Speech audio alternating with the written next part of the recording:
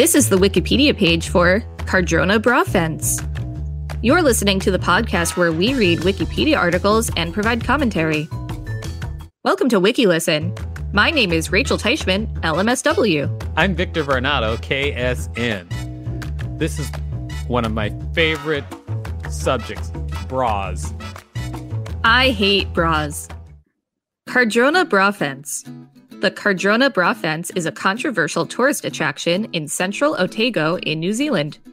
At some point between 1998 and 1999, passers-by began to attach bras to a rural fence.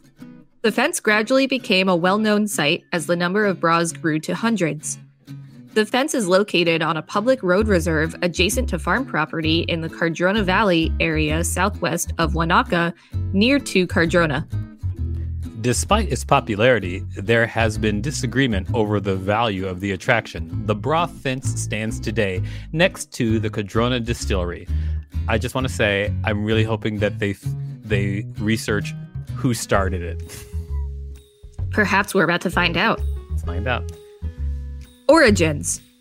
The Bra Fence began at some point between Christmas 1998 and New Year 1999, when 4 bras were attached to the wire fence alongside the road. The original reason for the bras being attached to the fence is unknown.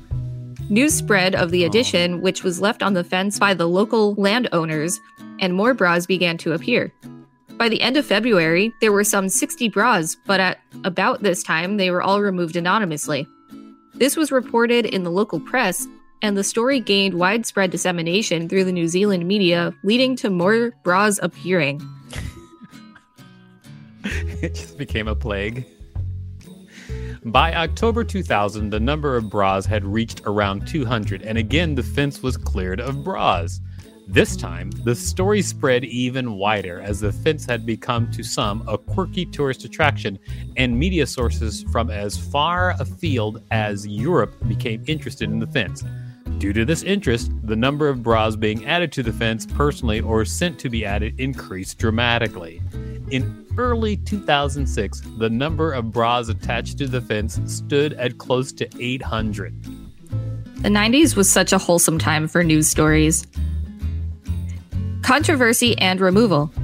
Although some locals welcomed the fence and regarded it as a tourist attraction, others viewed it as an eyesore and embarrassment, and as a potential hazard to drivers using the road.